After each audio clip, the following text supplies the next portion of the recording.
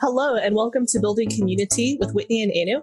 We are two Asian American millennials who aim to empower our communities through our stories and words, one cup of tea at a time.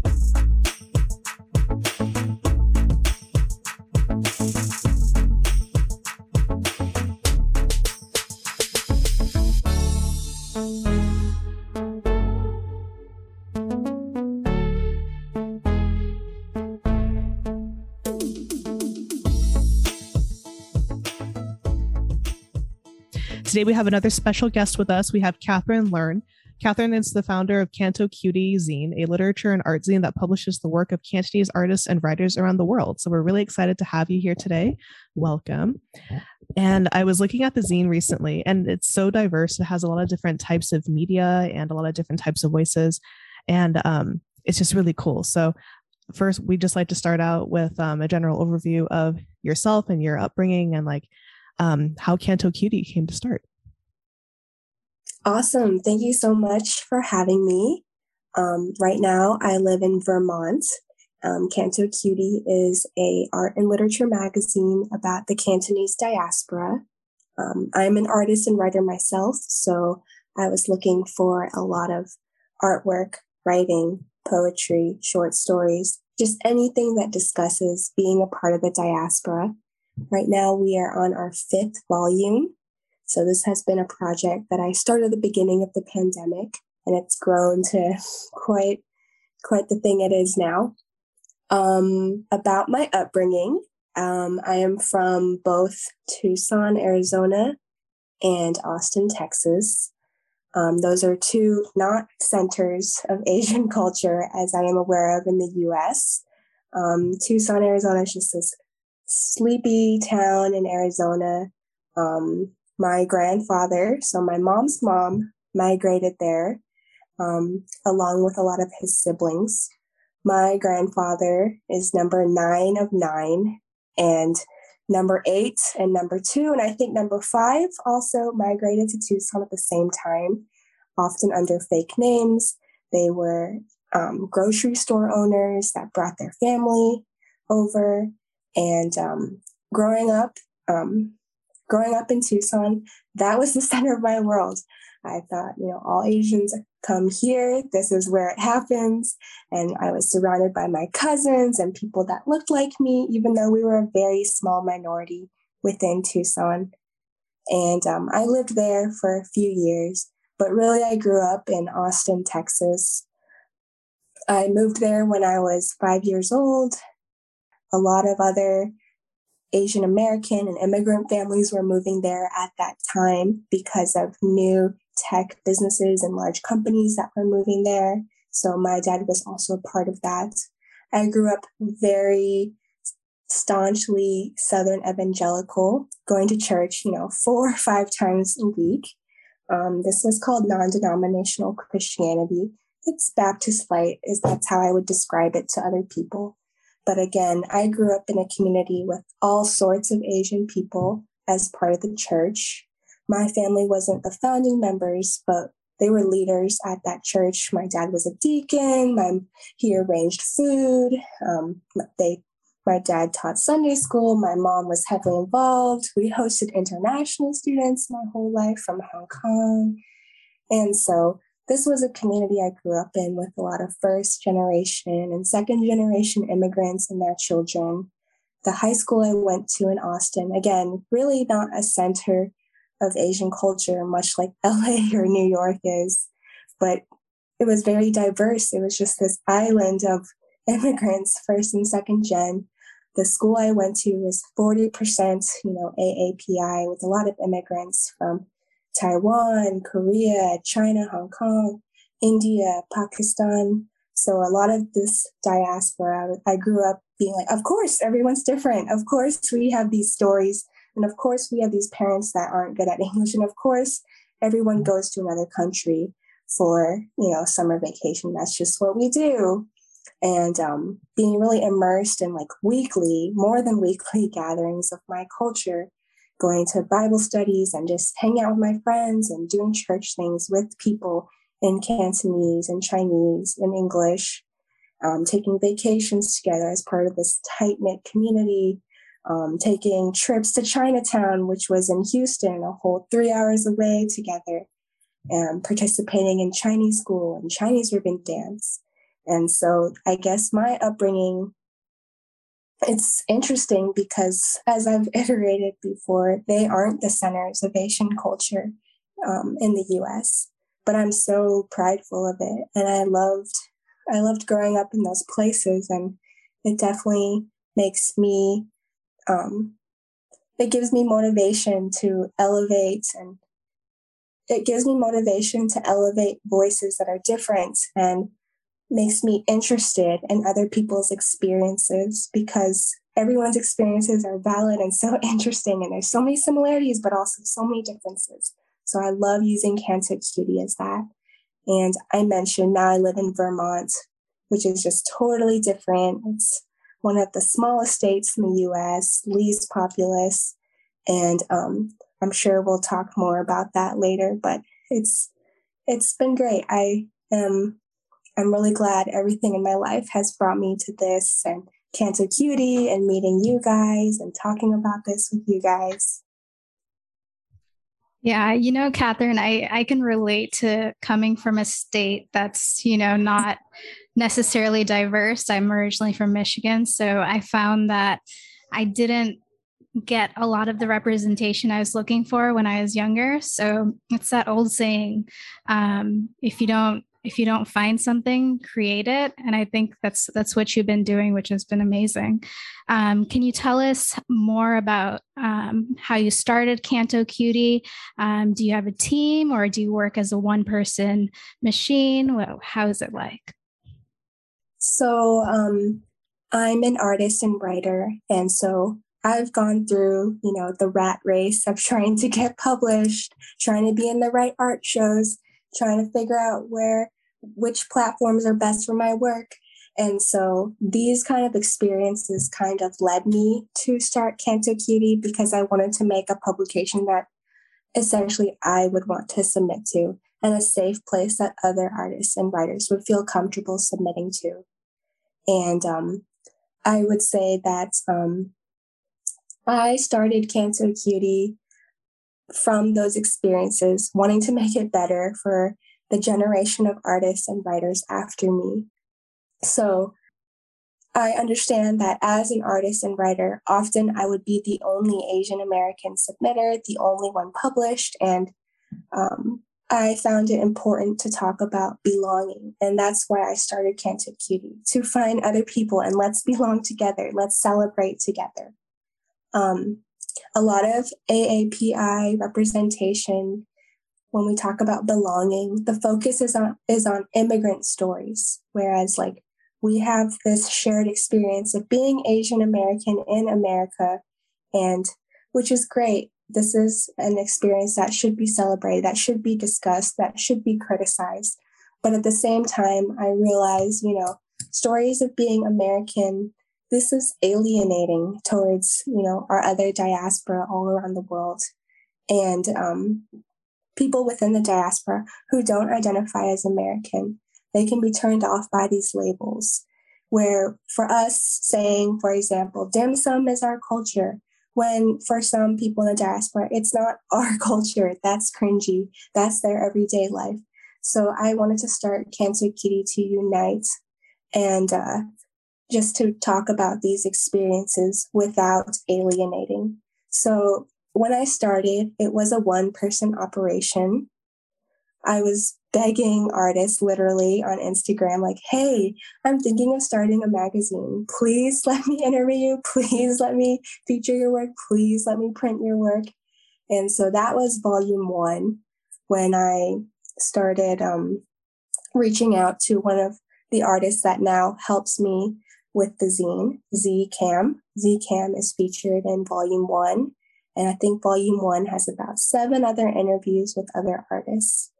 So after that, we got a little more well-known via Instagram.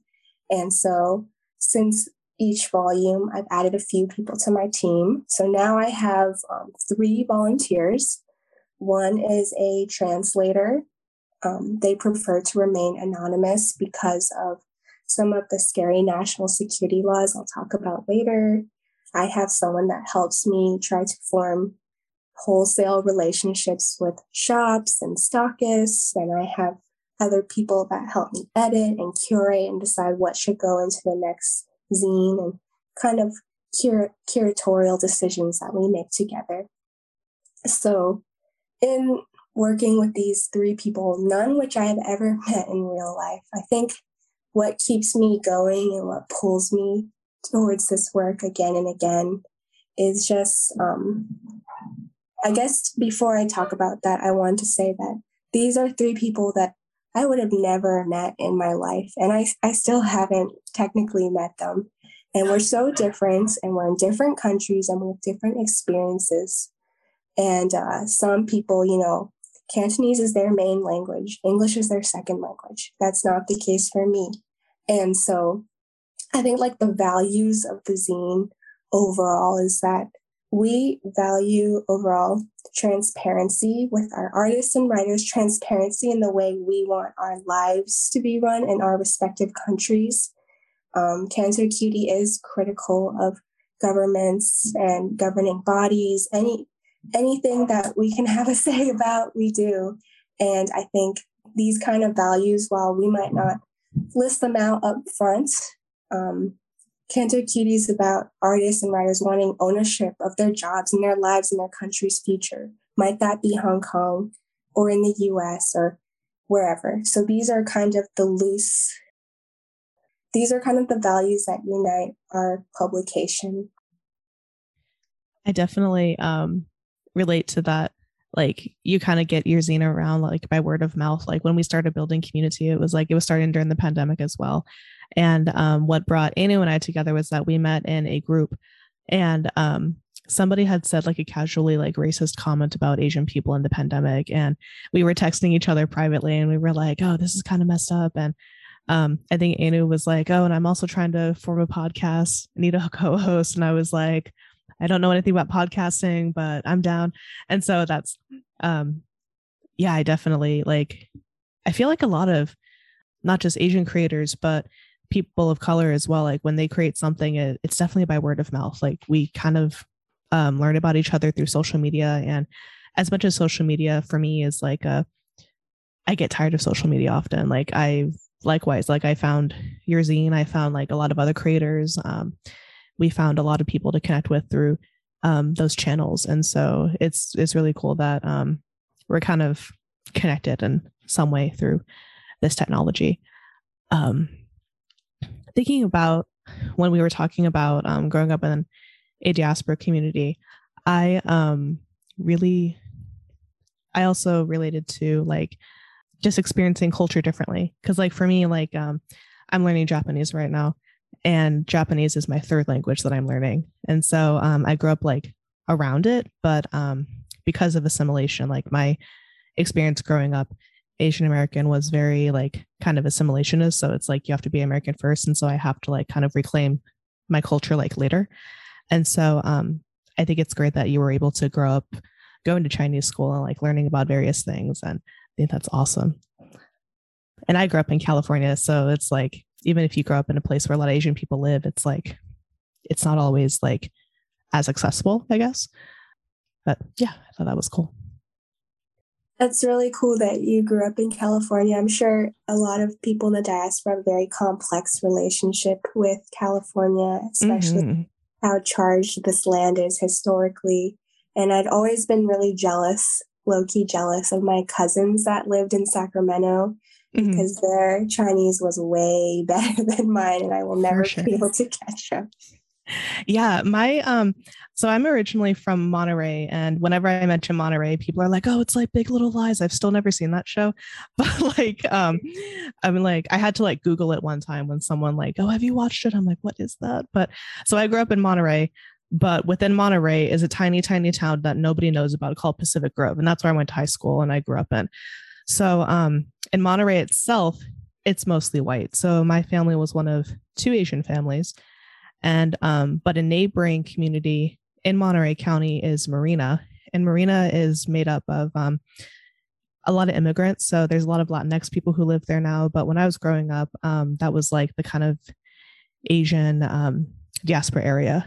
So like my grandparents lived there. They lived on a cul-de-sac where there were a lot of Japanese immigrants, and we had Chinese and Korean people living around as well. And so that was kind of cool to get access to culture, just like Highway 1 away. So like half an hour drive, and then you're kind of in a different world. And so it's like I kind of felt like I had one foot in and one foot out, kind of, because I was like immersed in it, but I had to kind of like turn it off at school, which is kind of strange. But yeah, California is definitely complex. I think it's a common, for me, I feel like it's a common like misconception where it's like, oh, you have people around you all the time. It's like, well, there's little pockets of California where it's very homogenized. When I was living in LA, I was like, this is the most diverse place I've lived in. And so that's like the one thing I miss about living in LA.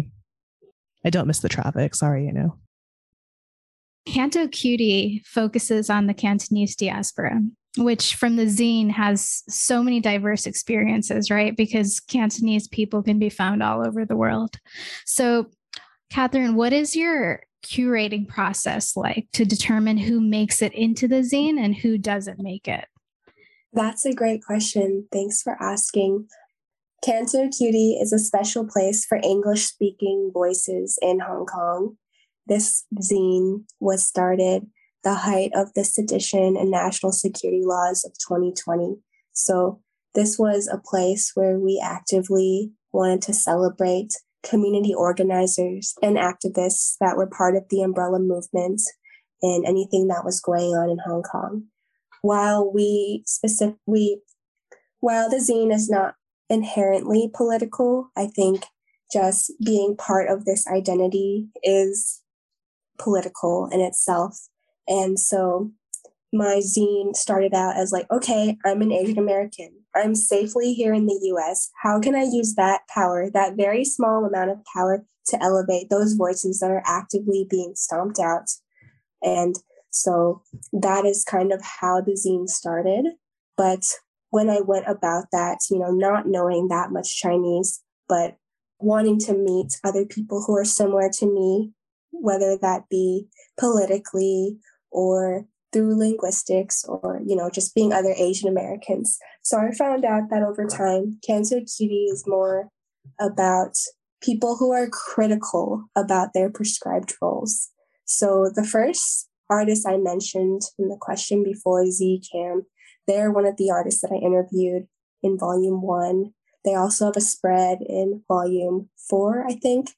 And this is Z still works with me in curating and editing the zine.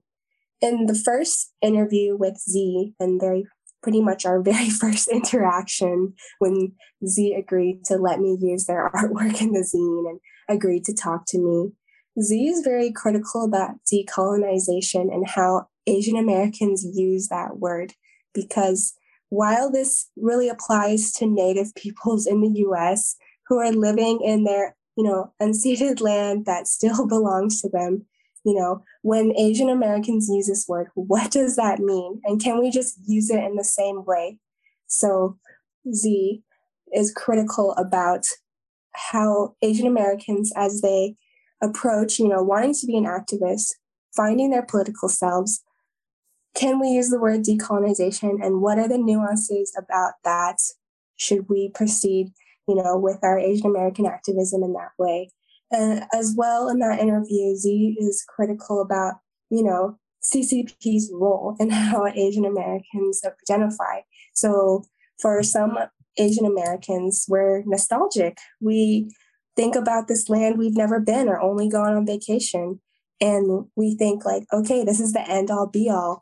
For me to find my culture, it's to connect with that land, connect with modern day people. And Z and myself and a lot of others in the zine kind of imply, well, is that what culture means? Does culture mean to blindingly follow what you perceive your parents' culture to be? Instead, I kind of think it's more about being critical about your life, being critical about the country that you might romanticize. And it's okay to do that, because when life gets hard in the US, kind of that's all we have to turn to. And so I would say that Canto Cutie, the kind of people, like the kind of artists and writers who gravitate towards this zine, they're also wanting to ask questions, wanting to celebrate and be prideful, but also ask questions. And I hope this zine shows people that it's not a monolith. It's a place where our identity is still being formed. So let's ask questions and let's do more than just blindly be nostalgic for a land that may or may not exist, may or may not have oppression. And I know it gets very weird and political, but I think that this zine and the artists within it, they're working towards more ownership of their own lives, trying to make, I think a lot of artists and writers, they're seeking that community that's like the co-op model, where everyone feels like, I have a piece, I am important. Like, the life we live right now, it's not sustainable. If I'm just going to grind and make art to earn money, that's not how I want to live. So what is a better world? So I hope my zine is also a place where people can ask, like, what does that better world look like? And I guess also selfishly in the zine, there's a lot of painting and poetry, because those are my favorite things, though I try to curate, fairly and try to let all types of mediums be allowed. But selfishly, I love poetry and I love paintings. And I think it was really interesting, Whitney, that you mentioned social media too, because that is how I do most of my marketing. That's how I do most of my talking and reaching out and recruiting artists and writers. And as a result, because I'm using mostly Instagram and only Instagram, we skew young. I'm probably the oldest of all the writers and artists that submit, because I'm 30, I'm a millennial, but we're old already. And so because, it skews young, and there's a lot of artists and writers who are much younger than me, I would argue that some of the work, it's naive, and that's okay. We're experimenting. There's people who are 10, 20 years younger than me thinking about what it means to be Cantonese. But I think these kind of conversations and giving a place for young people to really ask it and be surrounded by ideas and having them pick and choose what ideas they want, that's really important, because it's ultimately the young people who are going to pave the way for the new identity, the new world. And what we had maybe politically or whatever that means, it might not be sustainable. So I leave it in the hands of young people. And hopefully this zine, maybe if you can't be published in it, but will inspire young people to create, to make that world, to make that art zine, to make that art co-op they dream of and want to be a part of. So that is maybe the answer to your question. I think it's an answer to a question, though. You make a great point about romanticizing countries that you've never been to or have only experienced through a certain lens. I was actually thinking about that because I knew we were going to chat today, and I was thinking about the zine and just the way it's presented. It's unlike any zine I've seen because it's bilingual. It's very accessible. There's a paid version and a digital version you can look at online. So it seems like you and your team go out of your way to make this zine accessible to your community, which is amazing. And for me, I was thinking about do I romanticize Japan? And I'm like, yeah, absolutely. Because I was thinking about growing up, I've never been to Japan. I want to go to Japan someday. Right now, it's closed to tourists. You can't travel independently right now. You have to go on a tour that's curated by people who live there, and you're kind of just babysat as a tourist. And for me, selfishly, I'm like, oh, but I want to go to the Ghibli Museum and the Pokemon Center. I just and the way I've experienced Japanese culture as a child was through these cartoons and learning about my understanding of Japanese culture through cartoons and food and things that assimilation was like kind of giving us a pass on, I guess, if that makes sense. And so for me, it's like I am continuously trying to make peace with, like, you know, being Japanese American. Like, there is a lot of things that I have access to that my grandmother, who came here from Japan, she married my grandfather, who was in the army. They met in Japan, and they got married, and he brought her here, and that's how she lives here now. But I have a lot of access to things that she didn't, and I'm like, you know, it's important to acknowledge that, like, my experience of Japanese culture is partially through this kind of Americanized lens, and it doesn't mean that it's less than or not as authentic. Like, people like to throw around, like, are we authentic enough, a lot. And I'm like, you know, there are parts of Japanese culture that I love. Like, there's a sense of community, like, in my experience, there's a sense of community and like pride and food and like keeping up traditions. But there are also experiences that I wouldn't want to relate to, where it's like my grandma didn't get a chance to go to college. Like, she I'm a child-free person. Like, she felt obligated to have children, and that's, so it's a very patriarchal culture. And also queer people don't have a lot of rights there, and so that's very important to me. And so it's important to see the country, to see whatever your motherland is, like, as like a whole, and not just like this kind of romanticized, like, I went there on family vacations and I loved it so much. But both can exist at the same time, I think. Yeah, it's interesting for me. My birth country was India, so I've never really romanticized India, maybe because it's a very parts of it are very impoverished, and places are struggling over there. I think I've always romanticized America, but when you were talking, it taught me the importance of even being critical of where, you know, you are right now, which might be America. And even with things that we took for granted 10 or 20 years ago, like the American dream and so on, like, is that really as prevalent today, or is that really as existent today as it was? Is it as attainable today as it was 20 years ago?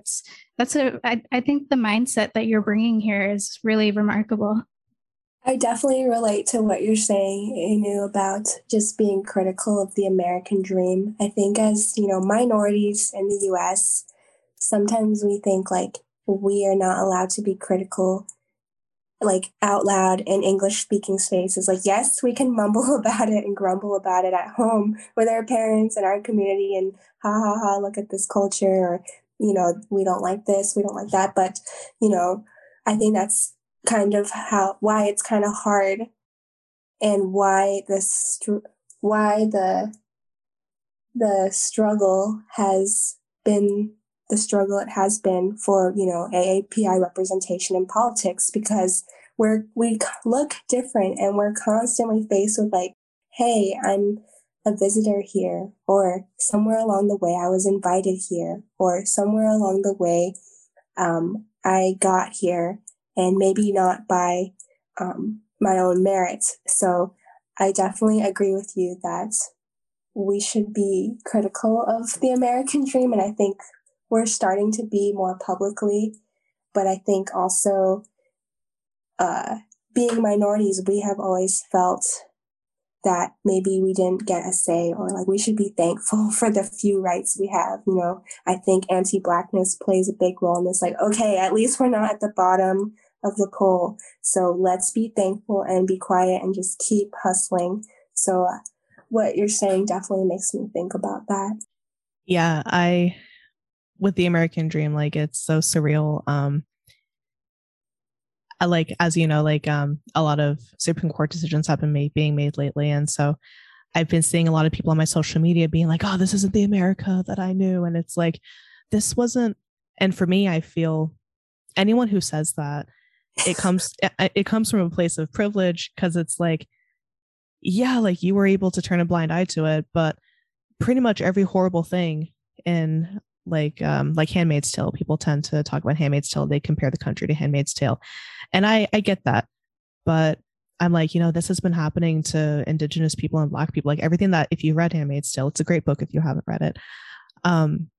It's already happened. It already happened to Indigenous and Black people. And even as minorities, like we have to know, like, I'm not trying to say like, oh, we have to know our place, but like, it's very much like we have to be there for other minorities as well. Like for me, something that bothers me about the older generations of Asian people that I've experienced is that they're like, well, we're not at the bottom. Like you've said, I've literally heard that where it's like, well, we're not these people and we should be thankful and we have to show loyalty. That was a huge, huge thing in my diaspora community where it's like, I have to show loyalty to the US. And for me, it was like, why? Like, why is it that if we have our kind of crumbles here, like our crumbs of society, like, shouldn't we be striving for more? Shouldn't we be trying to make it better for everyone? Like, instead of just being thankful that like white people let us live a little bit longer. Like, I'm not really sure. Like, I've never really been okay with that. I've never thought that was acceptable. And so even though I'm inherently pessimistic in some ways where it's like, oh, I don't know if it's ever going to get better. It's like, I want to, I think that's another thing I love about your zine. It's like, it dares people to dream of a better world where it's like, I would love to be proven wrong about like all the stuff that's been going on in society right now. And I think it's good that we hold not just people who are older than us, but the younger generation as well accountable. Cause like, yeah, we're millennials and we're actually all roughly the same age. And so I'm like, oh, I know I'm not old. Rationally, I'm not old, but I feel a little bit old because we don't use TikTok to promote the podcast where like people are like, oh, you can use TikTok. And I just refuse to use TikTok because I'm lazy. And so I'm like, oh, I really hope this younger generation also continues the work that I like to think that us millennials have helped out with. Like, I feel like us millennials, we don't really give each other enough credit of like, because we've struggled a lot with being critical of the American dream. I think we're the first generation to be truly critical of it. And I hope the younger generation continues that. What's TikTok? TikTok is the bane of my existence. No, it's I feel like I'm on TikTok because people send me TikToks. And so I'm like, people will send me like I love cats. And so people will send me like cats, people will send me like when I first moved to Chicago, I learned about this guy. His name is Six Figure Dilla. And he's like a Chicago historian. So he like talks about little snippets of Chicago. And that's how I learned about the various neighborhoods.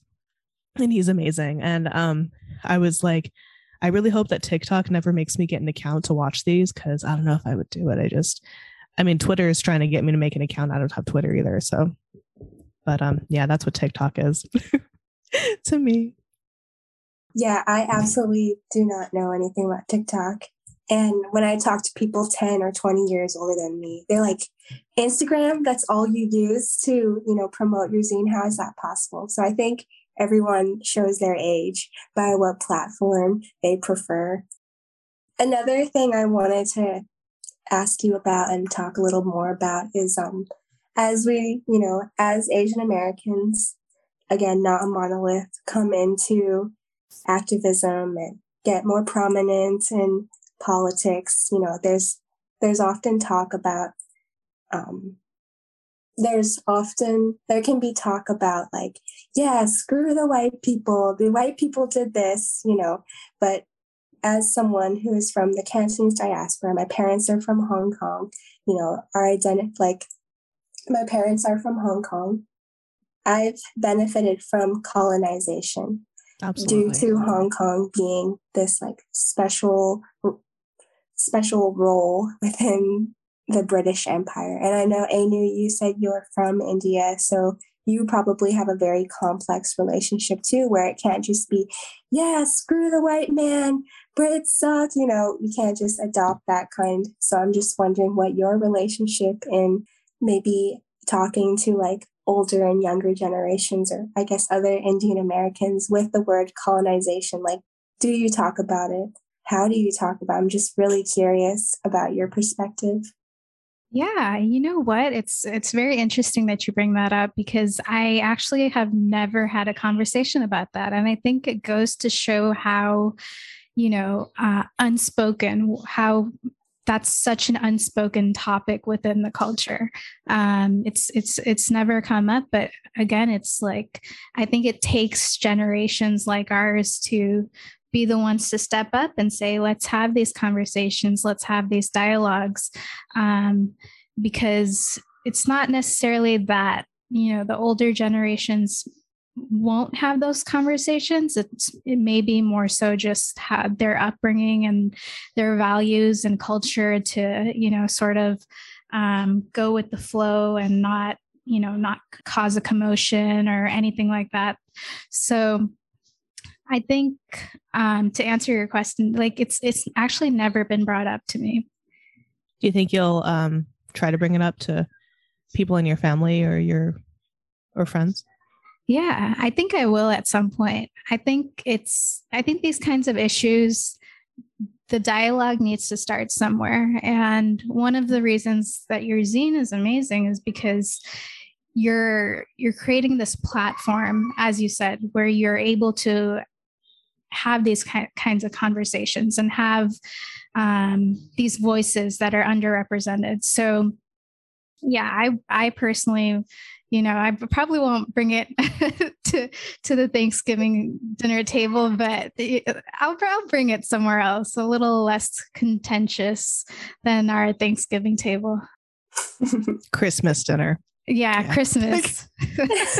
But as someone who has brought up stuff to Thanksgiving dinners, it's something you have to have the mindset for. Like in my experience, like it's hard to bring stuff like that up to people of the older generations. Like a few years back, I tried to bring up internalized racism towards other Asian people in the diaspora community to my grandparents, and they didn't want to talk about it at all. They were like, no, like we're not racist. Like they just like shut me down a bunch. But I was also like 15 at the time. So I just had, I think I had started kind of like get into language to like talk about racism more because like it's not exactly taught to us. We just experience it. But I also noticed that like there was like internalized racism towards other people of Asian descent. And I just thought that was weird because we all benefit. It's like we benefit from each other's food and culture and like just enrichment. And I was like, why don't you talk to these people? And they were just like, I don't know. And it's like, you have a reason, obviously. But so it could take a few tries. But if you decide to do it, do let us know. We're going to talk about it on the pod. Yeah. I just realized like I don't have these like types of in-depth conversations necessarily with family. It's more so, like surface level, like how are you doing? Are you eating well? Those kinds of questions, like very mundane, just surface level questions. So yeah, it's definitely something interesting to explore for sure. Absolutely. Yeah, I really related to what you were saying, Whitney, about how like we don't talk about the in community racism that exists. How you said, because as a Cantonese person, I know which groups that are cool and not cool with the elders, and which ones we throw under the bus when we can and stuff like that. And ultimately, it's very harmful for everyone, and we know that. But it makes me think about like, I guess recently I had an interaction where I had to share like, well, actually, historically, like these two groups don't get along. And I think I shared that with like a white American friend.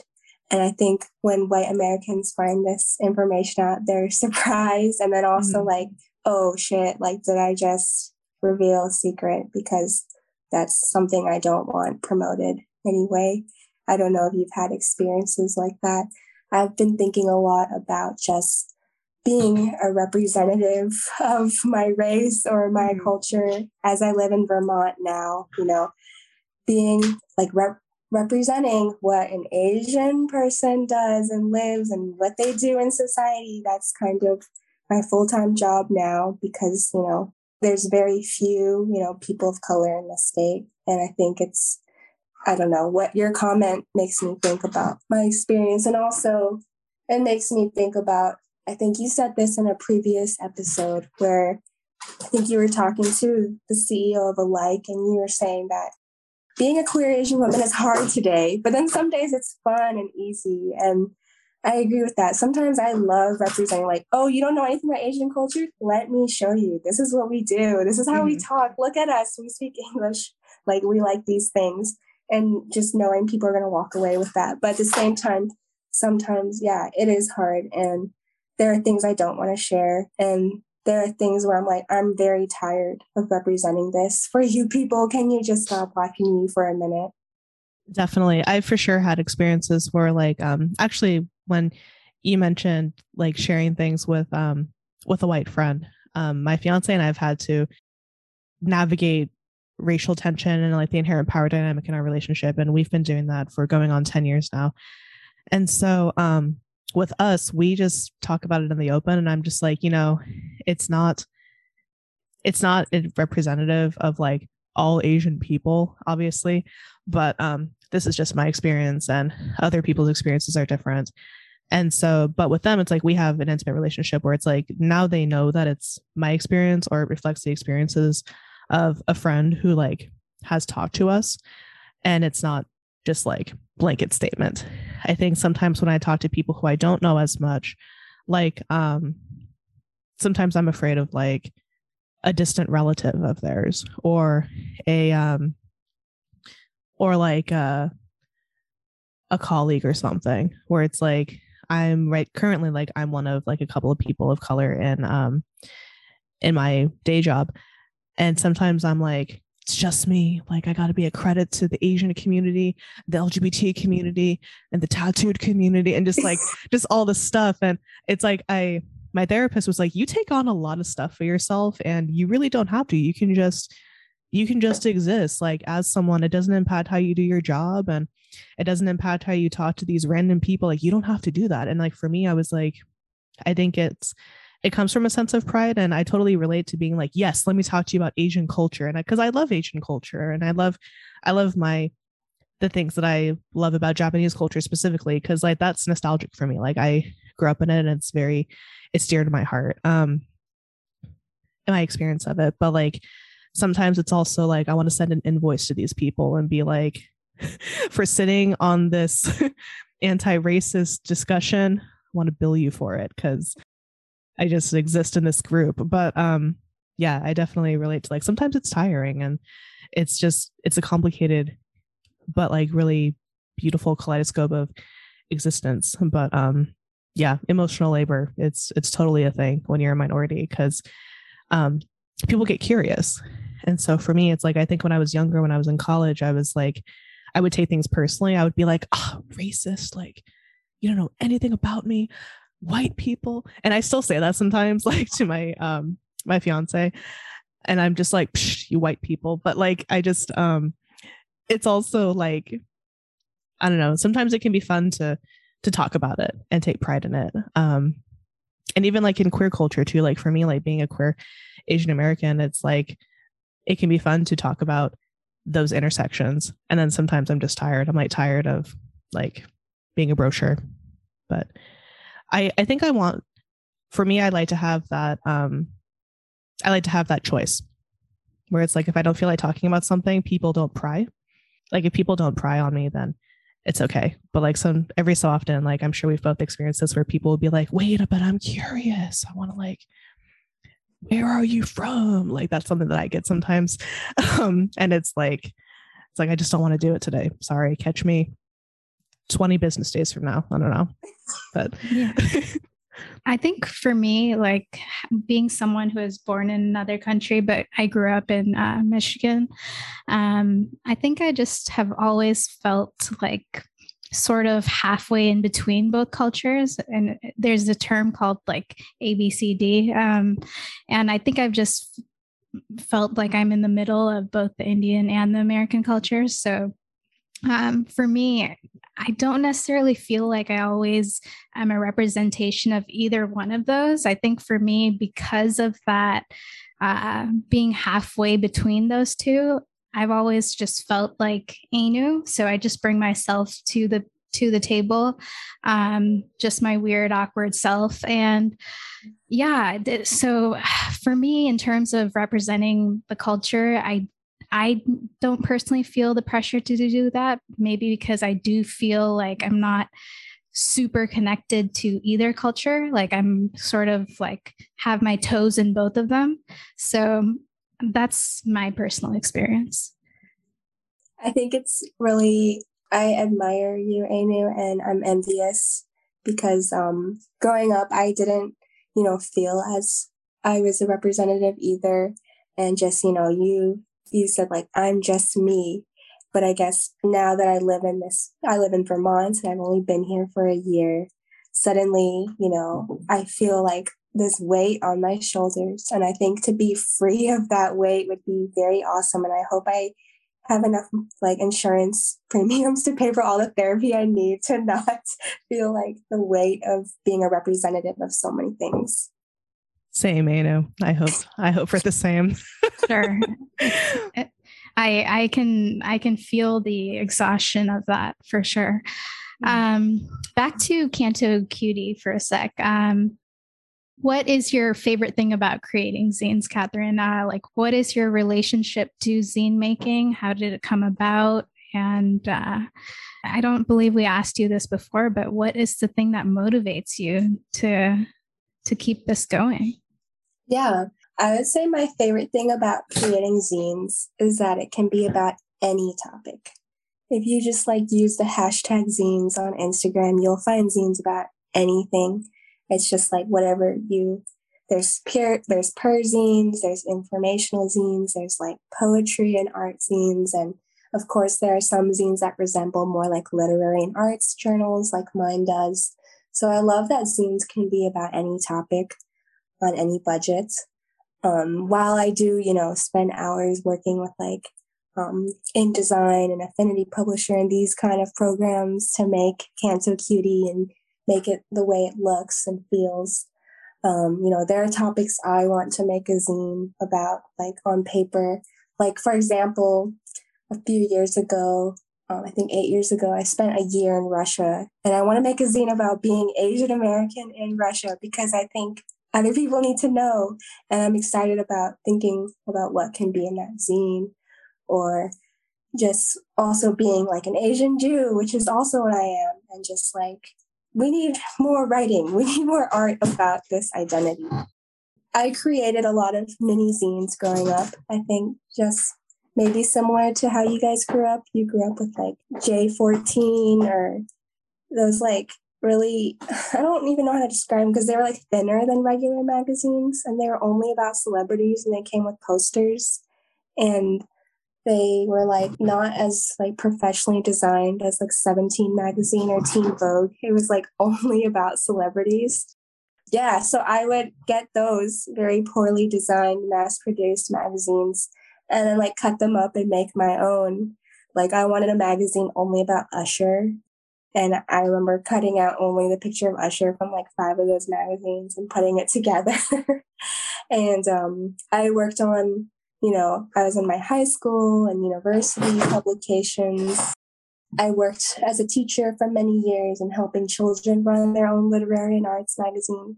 So that's kind of my relationship with zine making, that it's always been about possibilities and teamwork and fun and making something so great to look at and read and that you would want to read. And I would say trying to bring it to kids or just thinking about youth and future generations in mind makes zine making so hopeful because there's just so many holes that like, professional mass publishing hasn't filled and zines can. So it's a great, happy relationship. And I'm so excited when I meet another young person.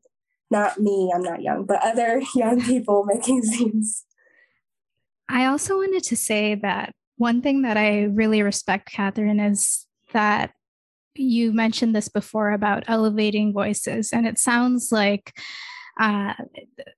that's exactly what you're doing. And it's quite remarkable because I feel like in this day and age of social media, everyone is trying to elevate themselves to some extent. They're trying to elevate their own voice. But what I see from you is you're trying to elevate a community and elevate other people, which is really refreshing and very, very commendable. So great work. I absolutely love zine making. As a zine maker myself, like I've always been enamored with books. Like I would like, if anyone's like, oh, what do you collect? I usually just say books now. But what really got me into zine making as a child was the J14 magazines, and just like, because I felt like with art supplies, like I was a bit precious about them, because growing up my mom was like, oh, you have to keep everything nice and clean, and you can't use the markers too much or else you'll wear them out. Like it was just like kind of weird. But like with magazines and newspapers, like you can mess them up and you just get a new one the next day. Like it's not a problem. And so I really enjoyed making like collages. And then I watched, as a 90s kid, I watched the show Rocket Power, which was, for all you youngins out there who haven't experienced the glory of Rocket Power, it's about this, they live in a beach town, and it's these 4 kids, and they skateboard and they surf and they just do like these extreme athletics, and they're like 10 years old, and it's hilarious. But my favorite character, Reggie, she was the only girl on the show. She made a zine like out of her garage. And so she had a laser printer, and she had like a shitty 90s computer, and she named it Reggie's Zine. And I was like, what's a zine? And so I like kind of experimented with like what I thought a zine was. And she just like would hand out her zines, and people would take it and read it. And I was like, from a young age, I was like, okay, well, the publishing world like is inherently gatekeepy, but you don't necessarily have to go through the gatekeeper if you want to get your stuff out there. You can just like print stuff out of your garage and hand it out to people you live around. But so I thought that was really cool. And that's why I love zine making as well. So I was really excited when you reached out, because I was like, oh, hell yeah, zines. I love zines, because it can be about anything, and it doesn't get old. Like no matter how many zines I read about being Asian, or no matter how many zines I read about like people's Perzines, like everything, it's always fresh to me. Like I never feel like no 2 zines are alike, and that's one of my favorite things about zines. So yeah, I was really excited when I was like, oh, she considers it a zine. It's really cool. I think it's really interesting that you mentioned Rocket Power, because I didn't know that she had her own zine. I didn't have cable growing up, so I missed out on that show. Now I really want to check it out. It might be on YouTube. Okay. Yeah. Your reference about Rocket Power made me think of, I don't know if you read American Girl books. There was that one girl, Kit Kittredge, who was like born during Great Depression times or whatever. And she had like this in-house newspaper. At that time, there were like boarders living in her house, something. Yeah, she had like strangers living. And so she would make this newspaper out of her typewriter and like pass it to everyone, where it's like news around the house. And so that definitely shaped probably way too much about why I am the way I am today. Kind of like that Rocket Power, Rocket Scene. Absolutely. I love American Girl. I was thinking about that because in Chicago, there's an American Girl doll store downtown, and I never had a doll growing up, but I did have a lot of books I checked off in the library. So I would read like all the original ones, and I think I read up to Kit, and then I stopped, unfortunately. But there's actually an Asian American Girl of the Year now, which is cool. She's a snowboarder, and she lives in Colorado. I saw that walking by the window of the American Girl doll store. So finally, we get one. Amy, did you ever make zines or little books, or were you someone that minded your own business and didn't need to bother people with your little newspapers and stuff? No, not necessarily newspapers. I think as a writer, I was always very introverted. So I would do a lot of writing. Sometimes I do poetry. Sometimes I would just do fiction writing, like short stories and so on. And a lot of those just like they sat on my computer for years and years, and it's actually now like 10-20 years later that I'm finding these platforms like Instagram and so on where I can publish them. So it's very interesting that I like have these works from earlier or ideas from earlier, and I'm kind of capitalizing upon them now. But yeah, back to the zines. Do you find any particular challenges in terms of making them? Yeah, I think the main challenge, of course, is funding. Because my zine has to be professionally printed, I rely on the sales of the previous zine to support the next one. So it's self-funded right now. Ultimately, I want to move to a model where I can pay the artists and, like I said, be the publication I want to submit to myself.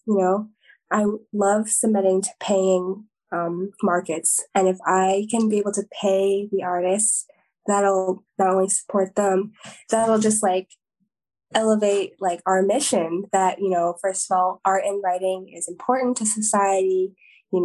We value these voices and we want to protect these voices. So if I get to a model where I can pay, I can really, live out that mission.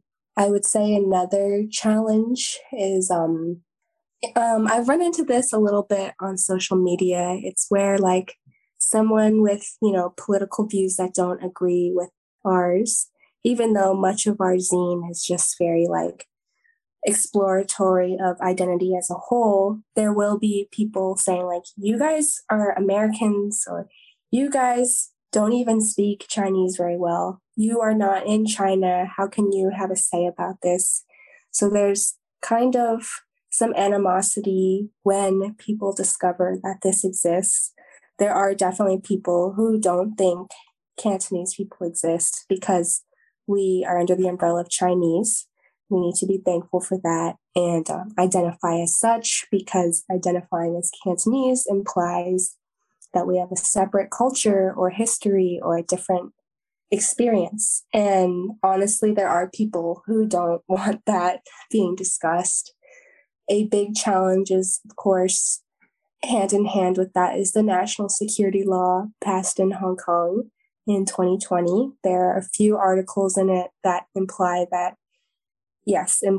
you're separate or that Hong Kong is different, that can be criminalized. And there are journalists and there are writers and thinkers who are being jailed and actively people trying to wipe out their writings and what they're saying, trying to make them talk quieter, make their life harder. So we kind of operate in that kind of scary landscape. And of course, many artists in Hong Kong, they've heard of our zine and they're interested, they might read it, but they're scared to submit. We have anonymous submissions and we have people who use fake names and stuff. And I wish I could do more to protect these people. And that's just kind of the landscape we're navigating. And as much as I want it to just be this fun magazine where we have pretty pictures and have nice poems about how great life is, it's not going to be like that. And that is a big challenge I face with keeping the zine going. I've been talking to my grandpa, who's been wanting to take me to his like hometown in China for years. And then like COVID hit, and then I started this magazine and he's like, yeah, we can't go. It's not going to be safe. So I know I kind of, is the phrase like, I made this bed and now I'm sleeping in it. I think that's the phrase, or I dug this grave. I don't know, but I understand that there are challenges with this zine, especially. I mean, the name's so cute, Canto Cutie. It's adorable, but actually it's a little bit more than that. It is adorable. Has your identity as a Cantonese person impacted your journey with Canto Cutie? And just jumping off of that, your identity as a woman and the other identities that you relate to? Yeah. So growing up, I wasn't, the spokesperson for all Cantonese people. I was just me. like you said. But I think now that it has grown to what it has become, this international magazine with almost 5 volumes, where it's sold and who we've impacted and who's published in it, it's grown to now, like, I am the representative, I am the speaker, and I better, get my talking points in place if I'm going to keep doing this, because now I'm impacting a lot of people's lives, not just the artists and writers, but it's my duty to protect them, and it's my duty to elevate their voices and give them a platform and respect what they need to say. But knowing that, like, also, I would say that, I have to really take care of myself now, and really also come to terms that with my shame and not knowing, Cantonese very well, and the shame I experienced, like, trying to, learn this language growing up. Yes, it's my first language, but what does first language really mean for the diaspora? And so my identity has definitely been impacted. And I think when I started Canto Cutie, I was in the Bay Area, surrounded by many other Cantonese people, arguably the center of Cantonese, culture in California, as like San Francisco Chinatown was started by Cantonese immigrants, and a lot of history and policy around like Angel Island and our specific diaspora centered there. So I didn't feel like I was a representative at that time. Also, the zine was just starting out. I just felt like this is a fun project because, being with my other friends of other minorities, it's like we make art, we write about our identity, and that's not much to it, Whereas now in Vermont, like, yes, I am the sole face of Cantonese culture, and now taking on more of a role as I grow older too, of educating others about my culture. So educating like the basic New Englander who might not know very much about any culture, and trying to show them there's nuance, there's complexity. What I tell you is like, I think I try really hard to show like there's two sides of the thing I'm telling you right now.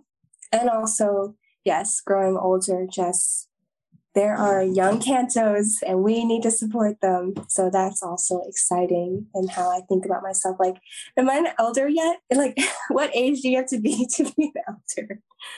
I think we're definitely elders. Like last month was Pride Month, and I was telling my fiance, I was like, oh, we're in our 30s. We're elders now. Like, people are texting us about like dating questions. And I think when you get like questions about life, like people come to you for life advice, I think you can claim elder status. And I think it's fun. I don't know how you feel about elder status, but I don't know. I'm like, it's a badge I wear. I really enjoy the fact that your zine is so accessible. Not only is it on the internet, but you have a paid version, and you've put a digital version online as well, so anyone can read all the zines. And also it's bilingual. Was that something that you thought about for accessibility's sake at the beginning of the zine, or was that something that kind of just came along as time went on? Yeah. So when I started my zine, it was for like English speaking voices who have something to do with the Cantonese diaspora. After the first volume, it became very clear that, like, okay, people in Hong Kong are picking this up and reading and wanting to know more and submitting. And so that's when a translator joined the team and really elevated the zine. I'm so thankful for the translator, just making it so accessible and working so many hours for free just to like get this word out and make it as accessible as it is. This is not a publication only for Asian Americans. It's a publication for the whole diaspora all over the world. And yes, many of the artists and writers in the zine are from the US, UK, Australia, like these English-speaking places. But that's not what we want to be. We want to celebrate the diaspora worldwide. And some of those people might, their first language might be Chinese or Cantonese. So the zine is curated with diversity and like different voices in mind. And I get excited, of course, when we have submitters from countries that, I hadn't heard of before or haven't been represented in the zine before. And the point of the translations is to reach Cantonese people in other countries that we haven't before. And I definitely, most of my work in the zine is asking the translator, like, what does this say? Like, can you write a response back? And prior to starting the zine, I honestly did not know very many people who were fluent enough to be a translator or fluent enough in both languages to do this kind of work. So I'm, again, so thankful for the translator and so thankful for the work they're doing and the impact it's already made. So, Catherine, you talked a little about, the inherent differences that exist within the Asian community and the Asian American community. What are some ways that you feel that Asian Americans can uplift each other, despite one group, possibly supporting one thing or one group possibly having a view on another thing? How can the whole community be lifted as a whole? That's a great question. I think the main thing that Asian Americans can uplift each other, I say this with a degree of sadness, but also hopefulness, is through capital. We have to support each other monetarily. This work is not sustainable, and if not for funding, so using our wallets to support each other, that sadly is like the only way we can operate in capitalism. Or else this work will grind us down and make us not want to do it. And that's even sadder to not be talking about these things. I mean, with Instagram and reposting, it's all great. And reading each other's work, it's all great. But, making a world that is sustainable and making a product that you are proud of and want to keep going, it requires capital. So I'm sure you guys have a lot to say about how your podcast is funded and things like that. And I also think the Asian American community can lift each other up by being critical with each other, not out of, I'm right or who knows the most, but just using your power, your relationship, your friendships, the people you love, really being critical of their stances, of what they say, how they think, because we are still constructing the worlds we want to live in. We are not there yet. And the only way we can do that is by asking questions and talking about stuff and telling each other what makes us uncomfortable or what we don't like in order to get to that area of that world we want to be in. Because after this world we leave behind, it's the next one. And so that's kind of what gets me thinking about how to lift each other up too. And I know, for some people, depending on what path they're on, where they are, and seeing themselves as an activist or a thinker, yes, it's really fun to celebrate the good things like the food and the similarities, but also to be really critical about the anti-Blackness that permeates every section of our culture and our society, and to learn about your home culture or your home country, whether that is from its critics, from its thinkers, from, people who, aren't just this is great and romanticizing it, but just both ends of the spectrum, really know what you're talking about, because it's as we've talked about already in this podcast, that it's so heavy to be a representative of your country when you haven't even been there. But when you're talking to, white people or Americans who don't know, you have to share both sides and you have to show it nuanced, because if you only just share yes, you love our food and it's awesome and I love the food too, it's not enough. And I don't know, I feel young people, since they're so politically active and so interested and there's so much they want to do and say and think, yes, and I support that, and also invite them to be critical and think and just keep asking questions. Absolutely. There is nothing, as a creator, there's nothing like somebody taking out their wallet and giving you some money, or asking for your Venmo handle and like giving you money that like affirms what you're doing. Cause like it's a tangible way of just showing that your work matters. And unfortunately, we live in a world of capitalism. Like building, I tell people all the time, like building community, like it's not an alternative to capitalism. We offer these resources for free, and we would like something back. And I'm sure for Kanto Cutie as well, it's like you deserve to have something back. And like as a zine maker, like when I vend at tables, like it's nice to get compliments or like get Instagram follows and stuff, but there's nothing quite like somebody like giving you a $5 bill to like buy a zine or buy a sticker or something, because that sustains you for sure. Because like for me, it's like I know from experience, like if you're hungry, like you can't create stuff.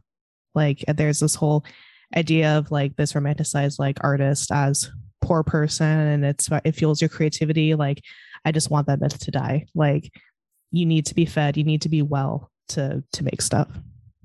And if the creator doesn't get fed, like they quit. So absolutely agree. And also, yeah, being critical within the Asian community, we can lift each other up by holding each other accountable for sure. And I think we are the first generation to really think about that more, and to bring up these conversations that our parents and grandparents, at least in my experience, like just are very afraid to talk about. And I think the more we do it, the easier it becomes. So it's like it's a muscle, you got to use it. So I completely agree. So, Catherine, earlier you talked about the distinction between being Cantonese and Chinese. How can Asian Americans and then Asians from Asia better understand each other and kind of bridge that gap of understanding? I think that something that I ran into growing up a lot was so as I mentioned, my mom, she like hosted international students from Hong Kong in my house all while growing up. And my sisters and I, we'd have these other people in our house, and it sounds like a recipe for us to be best friends. This is going to be so great. We're all similar age. We're all young and cool. This is going to be great. But more often than not, it wasn't great. I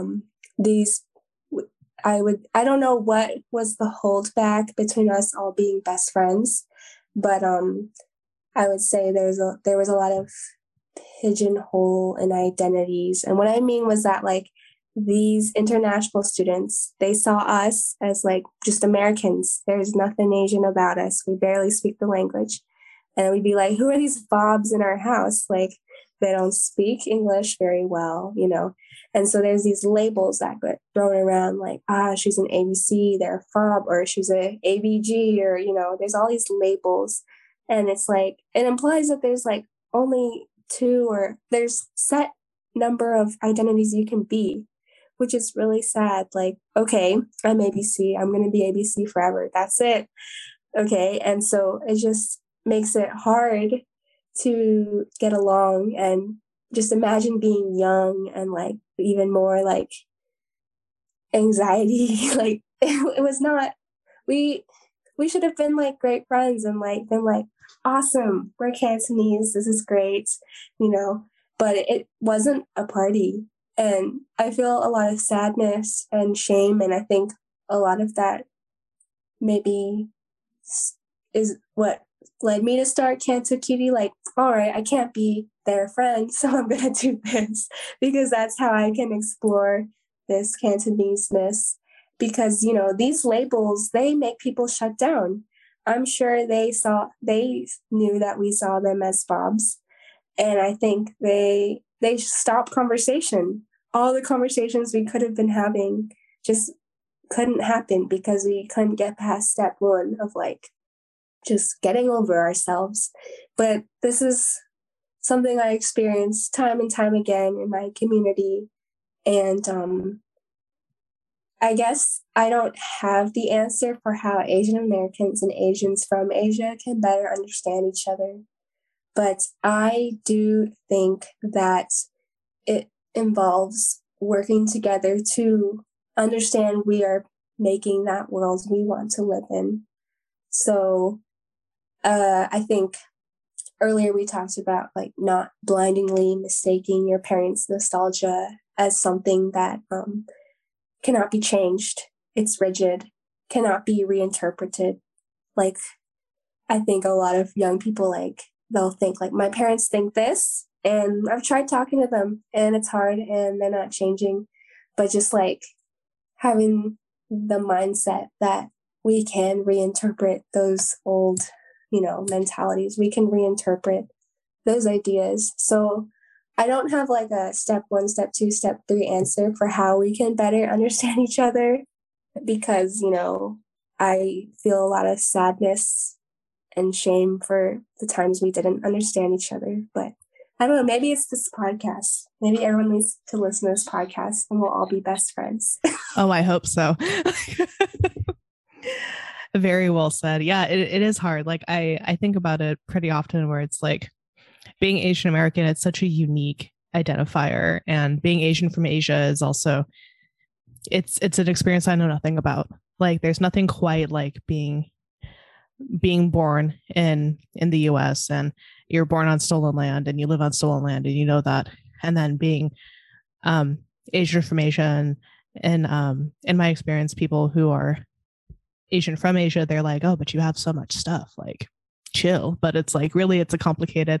And so something that it's not solving everything, but it's like, it's good to acknowledge each other's experiences. So for me, I'm like, okay, I'm going to try not to take it personally that you think we have all this privilege just like by being born here. I mean, we do, but like, it's not easy all the time. And it's just different and that's okay. Like, it's just as valid. But yeah, well said for sure. Well, we are coming up to the end of our episode. So, Catherine, you were saying that you have a volume 5 coming up soon.